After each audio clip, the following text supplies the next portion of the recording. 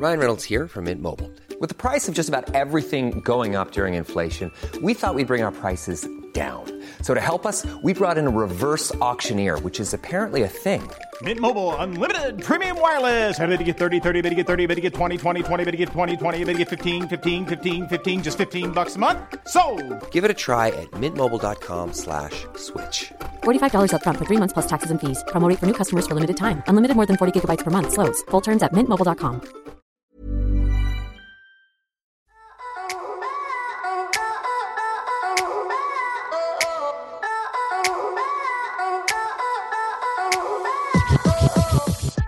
Hey guys, we are doing a few updates here with our alumni who we love dearly, and we hope all of you guys are staying healthy, safe, and staying at home during this quarantine, and hope you enjoy listening to a few of our previous guests telling you what's been going on in their life since they did their interview. Here are some updates for the quarantine versions of And the Writer Is.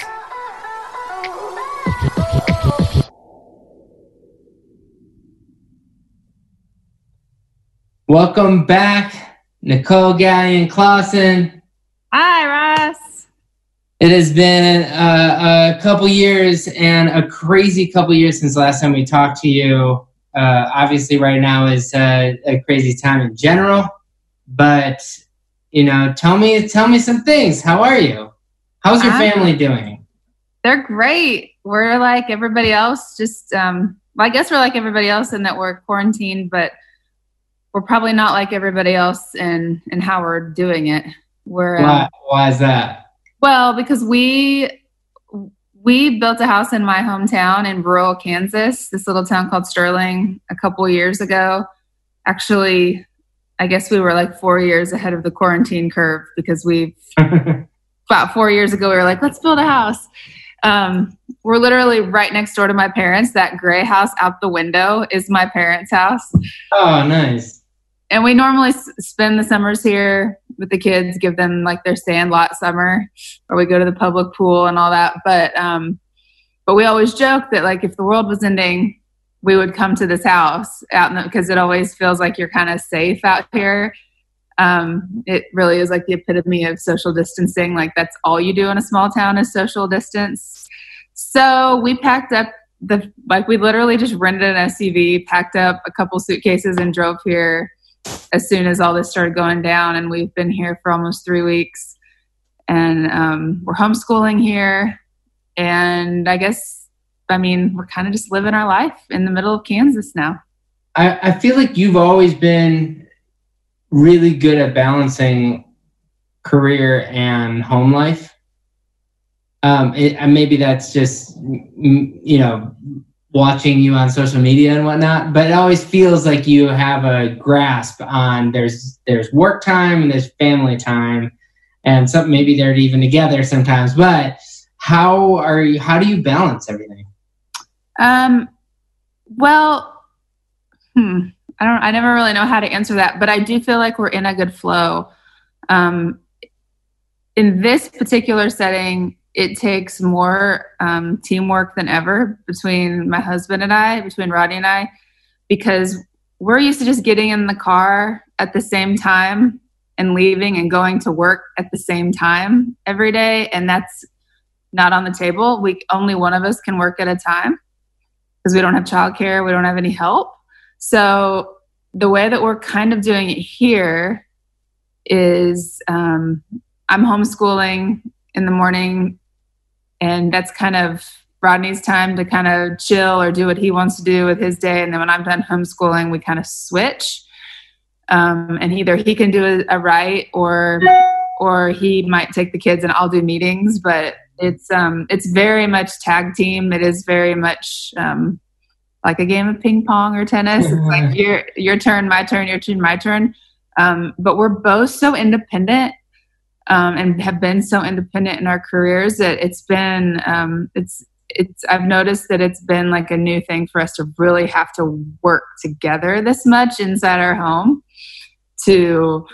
every little thing that I commit to, whether it's a Zoom meeting or even a phone call with my girlfriends, I'm having to run everything by him so that he can keep the kids. And that's not normally the case in real life. So we're being stretched, I think, more than ever. Yeah, it's fascinating though. I mean, I think that's sort of what all of us are going through is, how do you find, how do you find yourself when there's no alone time kind of thing, Do you have the creative capacity to write when you're not able to leave your home?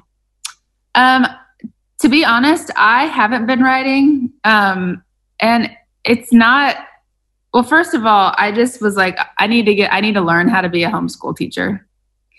How do you learn to do that? Well, you take, sorry, my phone is going off.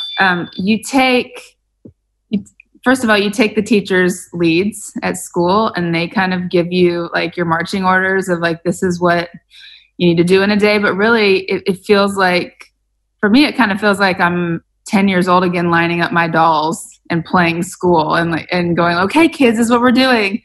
But now we're a couple weeks into that. So I completely cleared my writing calendar when I found out that we would be remote schooling. Yeah. And not just, well, first of all, my family comes first. Like if I'm put in a position to have to choose, like they're always going to come first. But I'm slowly starting to add in like a lot of work stuff. I have a lot of things I'm doing outside of writing that require a lot of anything that's team oriented where someone else is relying on me. I'm still trying to fulfill those commitments. Like on my label, I'm working on a scripted podcast, some things like that where other people are still hustling. I'm not just going to peace out on them, but writing doesn't really affect anybody but me. So I haven't been writing. I'm going to try a couple next week and we'll see how it goes. But I've definitely, to your question about creativity, I've noticed that when I'm not writing, I just like funneling more of my creativity into the homeschool stuff, which I know sounds kind of silly, but I found myself like on the floor making posters and schedules and laminating things. Like no one asked me to do that, but I think I had like built up, there's just a certain amount of creativity that we all need. And I was like coloring block letters and doing this whole, these binders for the kids and without even knowing that it was even part of it. So I'm kind of having fun observing myself. Oh, I'm sure. Well, speaking of observing yourself, before we get to your label, because that's super exciting, just to touch on some of the stuff that's gone on for you. You've had Keith Urban, you had a song nominated for the ACMs for Song of the Year. You've had obviously a number of big cuts, but I think clearly what's going on with Dan and Shay and Tequila and, some artists that you were intimately close with, like Ray Lynn and whatnot, to see how many songs have come out since the last time we've met.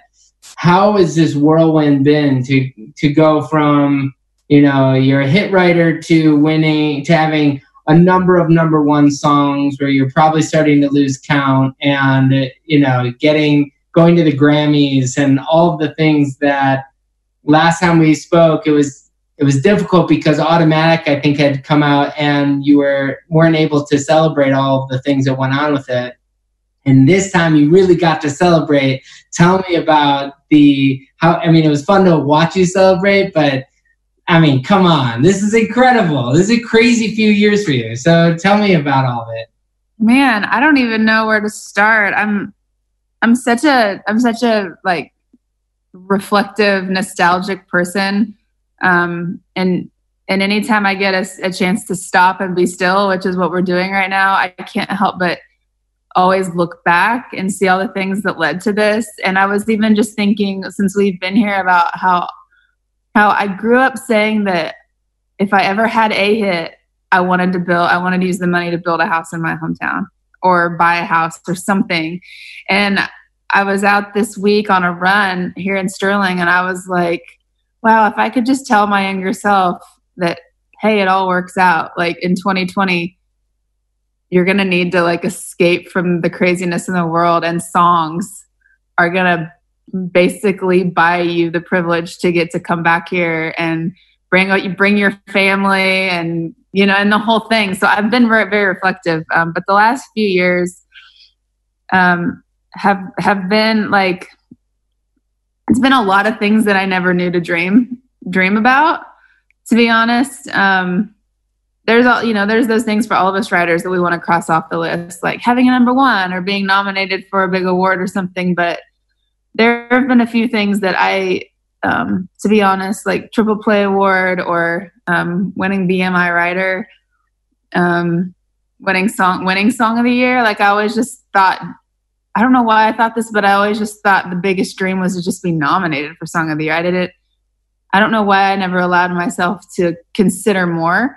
But the last few years, in particular, have shown me that there were a lot of things I didn't consider for myself, including starting the label. And I'm sure we'll get to that later. But why didn't you consider yourself eligible for all those things? Part of it's probably like, and I think we even talked about this last time that I did this, and this was so long ago. But it's so deeply ingrained in me to not feel entitled to anything. That was such a like Midwest, like always stay grounded mentality. But sometimes you can take that too far and it can turn into like, now don't get too big for your britches. Don't start assuming that that of all the people in the world that you should get to experience that. And I don't even know that years ago I could have articulated it in those words, but I think that was like a pretty deep internal voice for me. And also I think I know this is such a tired conversation, but it's a factual one. I just didn't have a lot of, numbers wise, I didn't have a lot of women that, to look to in my growing years that were doing a lot of those things. A woman isn't writing Writer of the Year every year, and namely, like, a lot of writers weren't moms. And I think when I chose to start my family, I think I kind of tempered my expectations and was like, oh, just stay in the game. Like my goal that I set for myself was just stay in the game. That was my realistic way of balancing home life and work life, was going, okay, just do enough so that you can stay in it. Like, but you won't probably be a great mom if you set your goals way, way, way up here, because you'll lose track of what's going on at home. And what's been really beautiful is that I can now, in hindsight, look back over the last, 7 years of being a mom and go, wow, like, I even get emotional thinking about it. Like, you didn't think that you could have all of these things at the same time, and they have come in their own time, and they have worked together. My home life and work life have worked together. My kids have definitely given me permission to say no to a lot of things that I probably otherwise would not have had the strength to say no to. Sure. And that was a good exercise for me. When you have, I would assume that when you have a run as a writer, that it is intentional and that you go into this, I'm going to focus on writing hit songs. And yet it seems like the more you live your life and you let it be like, well, my job is to stay in the game, but really my first job, like you said earlier, is my family, that's when a lot of the good things start happening as a writer. And, some of the other people that we've, caught up with recently, Jay Cash and, talking to people like Ryan Tedder, that a lot of their career really took off once they had kids, that there's almost this, I don't have kids, so I don't know if that's correct, but it almost allows you, like you're saying, you say no to certain projects that you wouldn't otherwise, but something about the writing made you a better writer, or maybe not a better writer, just what happened? What goes on in your psyche that changes the game from being, I'm going to stay in the game, to being Songwriter of the Year? Well, I think for me to leave my house every day, and to say, this is big picture, this isn't like on a daily basis, but I think I just became a lot more creatively efficient. And I think by efficient, I mean, like I definitely had to change my metric. Like I still to this day don't wake up and go, my job is to write hit songs. Like I don't claim to know how to do that. And that's not even really my goal. My goal, because I can't control that, but what I can control is like if I change my metric to something that I can control, then I can feel really good about myself at the end of the day. And what I mean by that is if I say my goal for today is to make something that I'm proud of, and I just do that every day, I think I'll end up having hit songs. That'll be a byproduct of it. But I won't be held prisoner to the way of our business where everything's out of your control. Because if my goal is to only write hit songs, it's like, well, maybe a couple times a year will I ever have a day where I get it right, So I've really changed the way that I've gone about that. Sure. Speaking of leading the way for women in our business, starting a record label, and certainly one in Nashville, seems complicated when Nashville radio's famous for being misogynistic and not having it's not really a fair playing ground for women. And it's been nice to see some of that tide starting to turn in the last few years. But of all the things that are happening, there are very few industry, songwriter industry professionals that have succeeded as women in the executive in an executive role. But again, you're leading the way in it. Where did that come from? How do you do that? And what's your dream scenario with the label? Well, I'll be the first one to say that I don't know what I'm doing. Yeah, the younger you are, you think you know the business backwards and forwards. And the older you get, you realize you'll never learn any of the business. But I also think, and not to discredit anyone, because like I have the least label experience of anyone that I'm working with on our team at Songs and Daughters, Big Loud.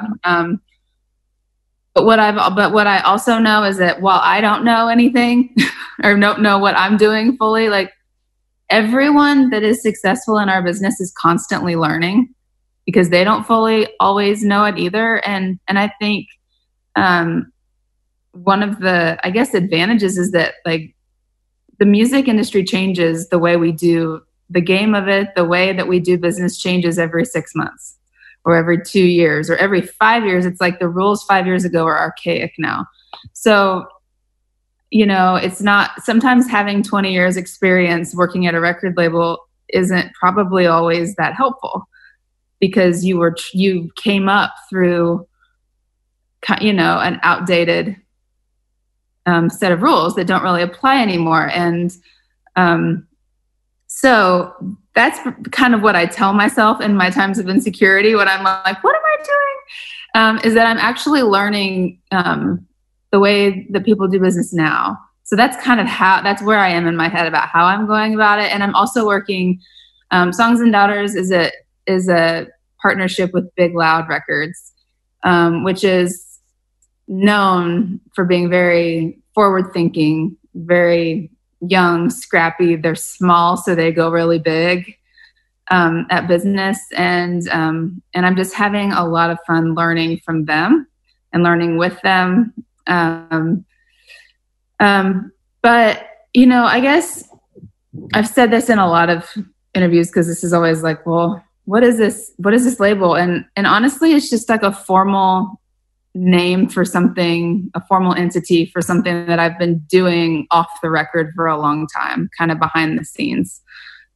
Most of my relationships with what I've seen happen in the last however many years that I've been doing this is that there's such an intimacy in the writing room that and a lot of trust building and a lot of things that are really paramount for building a healthy working relationship with an artist that happens in the writing room. And so I've looked up 2 or 3 or 5 years in with working with an artist and gone, wow, like you're calling me to run through how you should sequence your record, or to give you opinions on things, because I've built trust with them. And so really the label is just an extension of that just gives a name to something that I was already doing. And I just enjoy,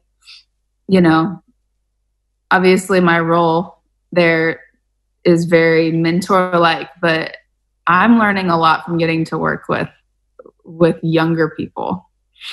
How does being an executive inform the way you write? Great question.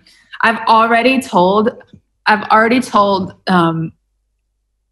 so many people, and I hope this doesn't make me sound jaded, but after sitting in rooms and listening to songs get pitched or songs be discussed in an executive room, I've definitely started to write a little bit differently. And I've heard myself say in the writing room, guys, like, to be honest, like this part of the song just doesn't matter that much. And I know that sounds terrible. And I, of all people, can't believe that I'm saying that. But I think I'm writing more as I would consume it. Or, because I see when you listen to 20 or 30 songs with a project in mind, it becomes very obvious, like, what sparkles or what is sticky or what makes something memorable. And not everything, what I've noticed, and this is just not everyone will agree with this, but I don't think it's every line in a song that makes a song great all the time. It's pieces, it's moments. And so I feel like sometimes in the writing room, I'm like, we have our moment that the people are going to remember. Like, we don't have to make every word so the most incredible thing that's ever been written. If we can just give someone a moment, It's hard to tell people it's almost more valuable to make sure that certain lines aren't sparkly, because right. If every line is sparkly, you stop, you don't know what to focus on. And that's what I keep telling, my writers and the people I talk to is it's really about the title of the song. It's really about the concept of the song, and you have to let the listener experience that. It can't be like the listener has to go on this crazy mental journey where there's a certain kind of music where you can put on headphones and lose yourself for 60 minutes just in hearing the story and whatnot. That's totally fine, and it's a kind of music.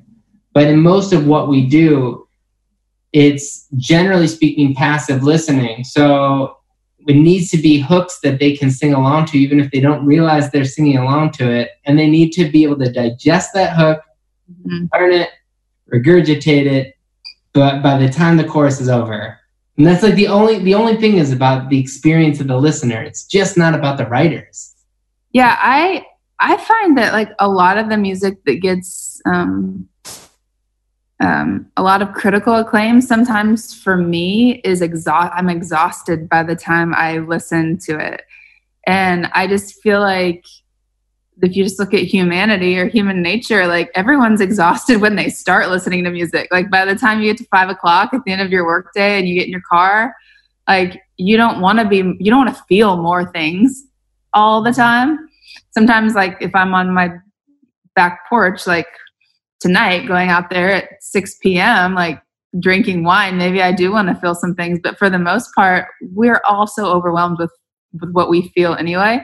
And I think that I feel a little bit like a hypocrite saying that because I've been blessed to have such a great career on hopefully making people feel things. So I don't want to tell someone, don't make people feel things. But I think working on the label side has given me just a wider view of. I think just less is more sometimes. And, Rolling Stone just released their top 500 songwriters or something like that. And you can tell kind of the age of the people who put that list together because 95% of the writers are from the 60s and 70s. Oh, really? Yeah. And any list and number one was Bob Dylan, number two was Paul McCartney, and I'm thinking, man, I'm a Paul McCartney, John Lennon guy. I'm not a Bob Dylan guy. I always liked Bob Dylan, but I love the idea that you can sing every Beatles song, and I don't think you can sing every Bob Dylan song, even if you can be moved by the lyric. Anyway, that's going back to the other thing. So, what's next for the label? Gosh, I wish we were doing this like a month from now, because we have some things that I just can't reveal yet that are coming that I'm really, really excited about. My like whole intention, my whole word for this year was foundation, and it was just going back to like build the foundation of things. And I think we have some really exciting stuff that's happening with the label that I think in 3-5 years we're going to look back and go, that was crucial in building the foundation for this company. And I wish that I could share those things with you right now. I'm working on a scripted podcast for iHeart. That's kind of fun. I only bring that up because that's something that I can talk about. Who are you writing it with? Well, I'm not technically a writer on it.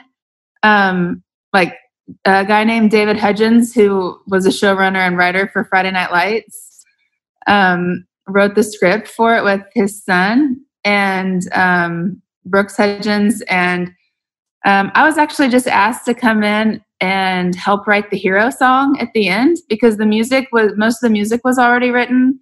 There's a really cool singer-songwriter / actress named Scarlett that had written the body of work that's kind of the soundtrack for it, and they wrote the script based on this body of music.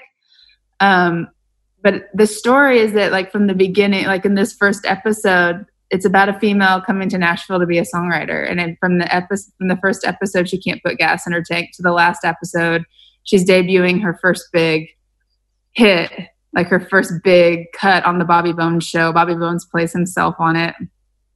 And we have a big artist that is like cutting this big hero song. And I was asked to come in and help write this hero song. And one thing led to another. And then all of a sudden I was on the phone with the writers, talking them through, like, this is how, for authenticity, like, this is how things actually work in Nashville. And there are even some pieces of my life that are included in there, which is really special. So I'm getting to work on it on like the producer side in such a small way. I even feel like a fraud saying that in front of you, who has created such like an actual thing from the ground up. I kind of came in like midway and is there a release date for it? I think, well, everything's obviously changing now because we were in the process of recording some of the final music for it, and now we can't. So TBD. I can't answer that either. Much like everything in the world right now, no one has an answer. True. With the podcast and with the label, what and having won, getting things like Songwriter of the Year and all the love that you've gotten from all the songs you've done in the last few years, what do you have left to prove for you? I mean, I know the label and the podcast are going to be things that you haven't checked off yet. As you're saying earlier, that there are things that a songwriter feels that they need to do to check them off to know they've made it. What do you need to do anymore as a songwriter? Well, first of all, I need to just keep myself inspired. I actually said this to Rodney the other day because we're having a discussion about my bandwidth, about how much I can take on. And he said something to me in the kitchen, like, look, he's being real. He's like, look, like, you inspire so many people by all these things that you're doing. And I was like, I'm not trying to inspire other people. I'm trying to keep myself inspired. I am a creative person, and I'm 35 years old. Hopefully I've got another 65 years left on this planet. I'm not saying I'm working till I'm 100, if that's how long I get, but I have a lot of life left, and I have to stay inspired myself. So that's my number one goal. The songwriting for me has just become, I think my ego has kind of moved over more into the other things. Like, the new things that are kind of scary, i.e. the label, because it's a very public way to, like, I'm really stepping out, right? In a way that I can privately fail as a songwriter every day. I can go in a room, write a piece of shit song. No one will ever know. They only know the handful of things, the handful of days where I really did it, you know? But on the label front, it's very transparent. Everyone can see. So while my ego and all of my nerves have kind of moved over there, I found that writing has just been a breeze. And so I don't know. I don't know if that answers my question, but I do feel like as I build some of these things, these side things that hopefully will become my main things, as you know, in the future, I do still feel the need to keep hitting home runs occasionally as a songwriter to keep the lights on. Yeah, it also keeps into the platform that I can use to build these other things. But I just haven't. I don't even feel like it's about proving anything. I'm just trying to continually evolve, because I think when people get bored, they're not their best selves. And I think especially, this is super deep, but there's like this like ageism thing that I feel really strongly about, that I want to continue to model, especially for my daughter, also for my son, but mainly for my daughter, that it can be really sexy and cool to get older, and that you can stay fresh, and you can and I think that sometimes part of why some of us grew up thinking as women that getting older isn't a great thing is because we didn't have a lot of people that were great advertisement for becoming an older woman. And I want to I still want to be having a lot of fun in 10 years. You know, I want to model like, wow, I'm just having a lot of fun and I love what I'm doing. And I don't think that that's exclusive to 20-year-olds. So that's, I think, where my heart is in building things right now that hopefully will give me life down the road. Yeah, I was having a conversation with a female executive of a major publisher, where we were talking about how a lot of women writers want to be, either have been artists or want to be artists. Mm-hmm. But unlike a lot of men in the business where they can just be songwriters, some men are just songwriters. And this industry really tends to often, push women either up to the front of the, some producer in the room is like, we should do a deal we should make you the artist, or whatever it is. There aren't a lot of women who have gone from I'm a songwriter to being an executive. And in reality, what you're doing is very similar to wanting to be an artist, but is like an extension of, like, it's a really interesting way to pursue your story, to write your story, to be like, well, I'm not going to be an artist, which I think is a logical thing for songwriters. Even I released an album last year, So it's like not to pursue that and to say, no, my next thing is I'm going to do a podcast. I'm going to start a record label. Those are totally different things. Do you find that your peers are watching you wanting to do the same thing? And are you seeing any have you seen any backlash from anybody by pursuing these things versus... From me starting the label? Yeah. Or doing the other things. I mean... Other things in being a songwriter or being an artist. These are unique to you. You're not, most people are not starting record labels. Most people are not starting scripted podcasts. Right. I don't know that I felt any backlash. I think so. I definitely had a few co-writers that I felt were like surprised, mainly because, as you know very well, like songwriters feel like going in the writing room, it's like we get a lot of information early of what's happening in the music business. And we kept the label completely under wraps until the day we announced it. And we had a big birthday party, and we invited all the press and all the music business and all these people to this birthday party for me on July 22nd of last year. And then when everyone got there, it was actually unannounced. And my best friends in the whole world had no idea that I had been working on this for 9 months. And so I think that just kind of caught some people off guard more than anything, because they were like, how did I not know? Like, people that know everything.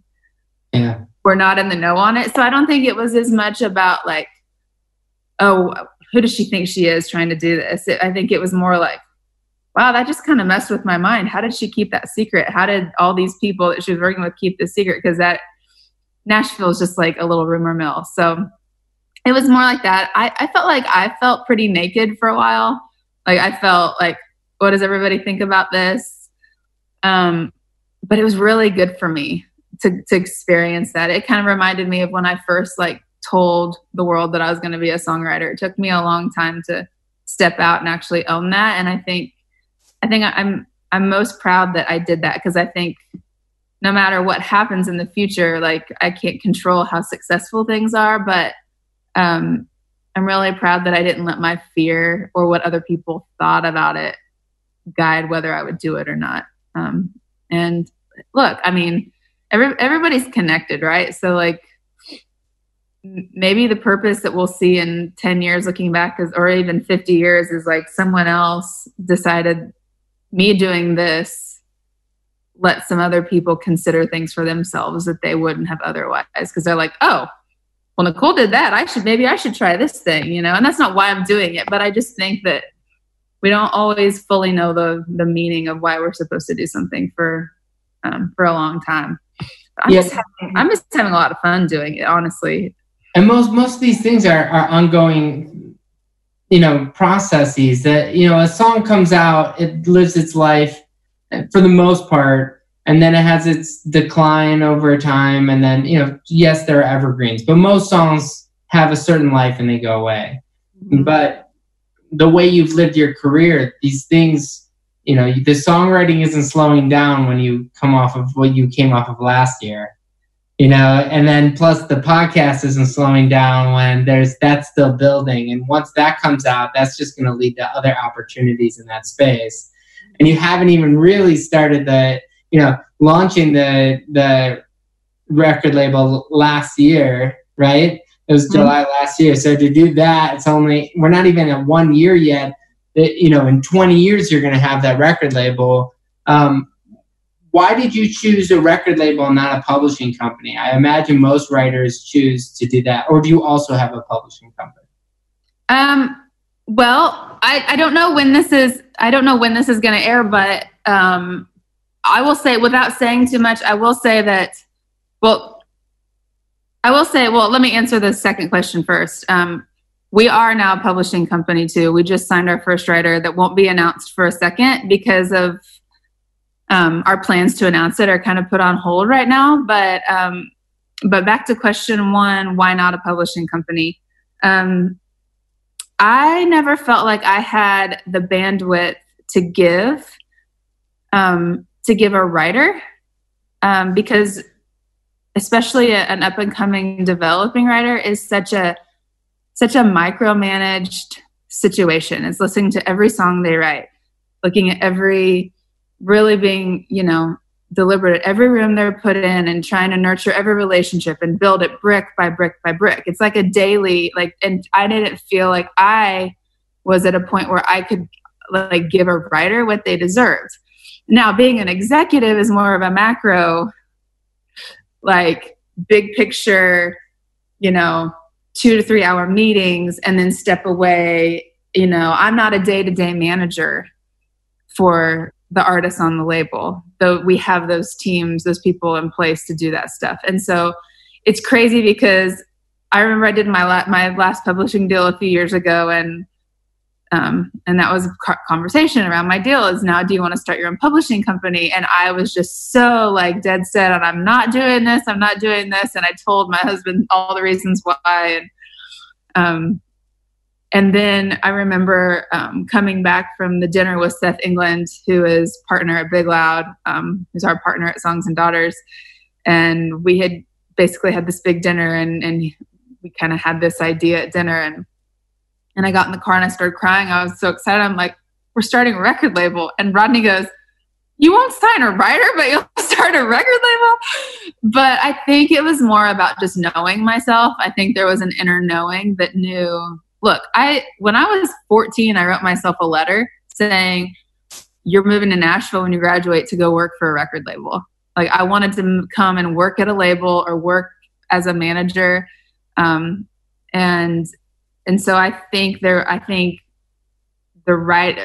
label side of it was always something that was in me from an early age, more than being a publisher. I didn't even know that a publisher existed when I was 14 years old. Yeah.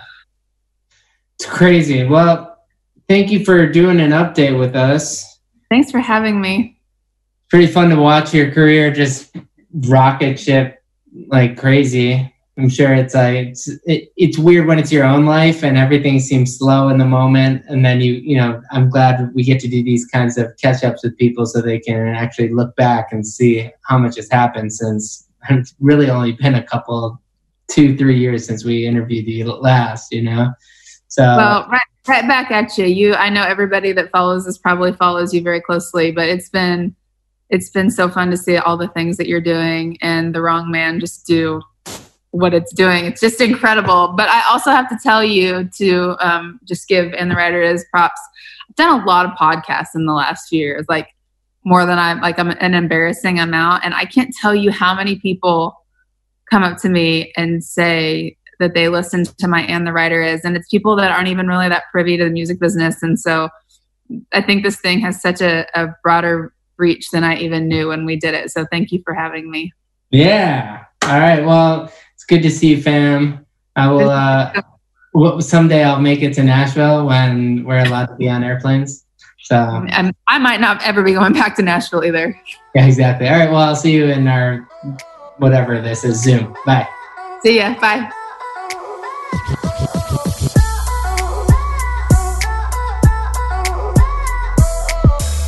Thanks for listening to this episode of And the Writer Is.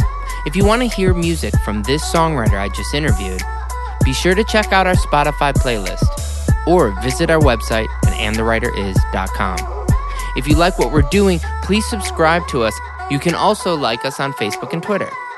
And the Writer Is produced by Joe London, edited by Miles Bergsma, and published by Big Deal Music. A special thanks to David Silverstein from Mega House Music and Michael White. Until next time, this is Ross Golan.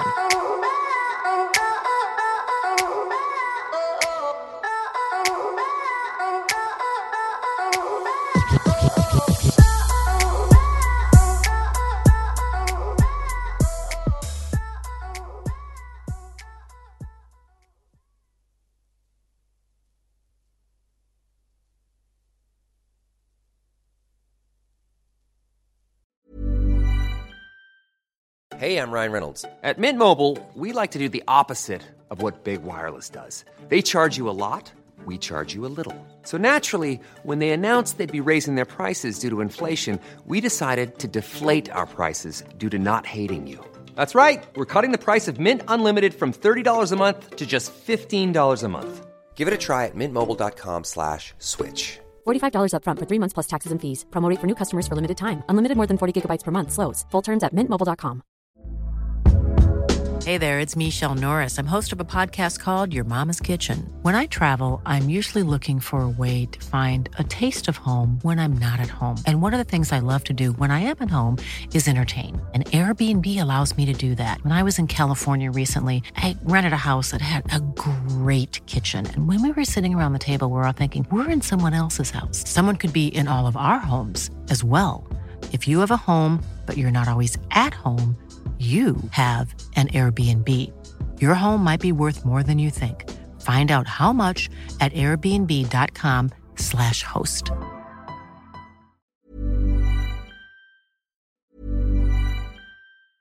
Even when we're on a budget, we still deserve nice things. Quince is a place to scoop up stunning high-end goods for 50 to 80% less than similar brands. They have buttery soft cashmere sweaters starting at $50, luxurious Italian leather bags, and so much more. Plus, Quince only works with factories that use safe, ethical, and responsible manufacturing. Get the high-end goods you'll love without the high price tag with Quince. Go to quince.com/style for free shipping and 365-day returns.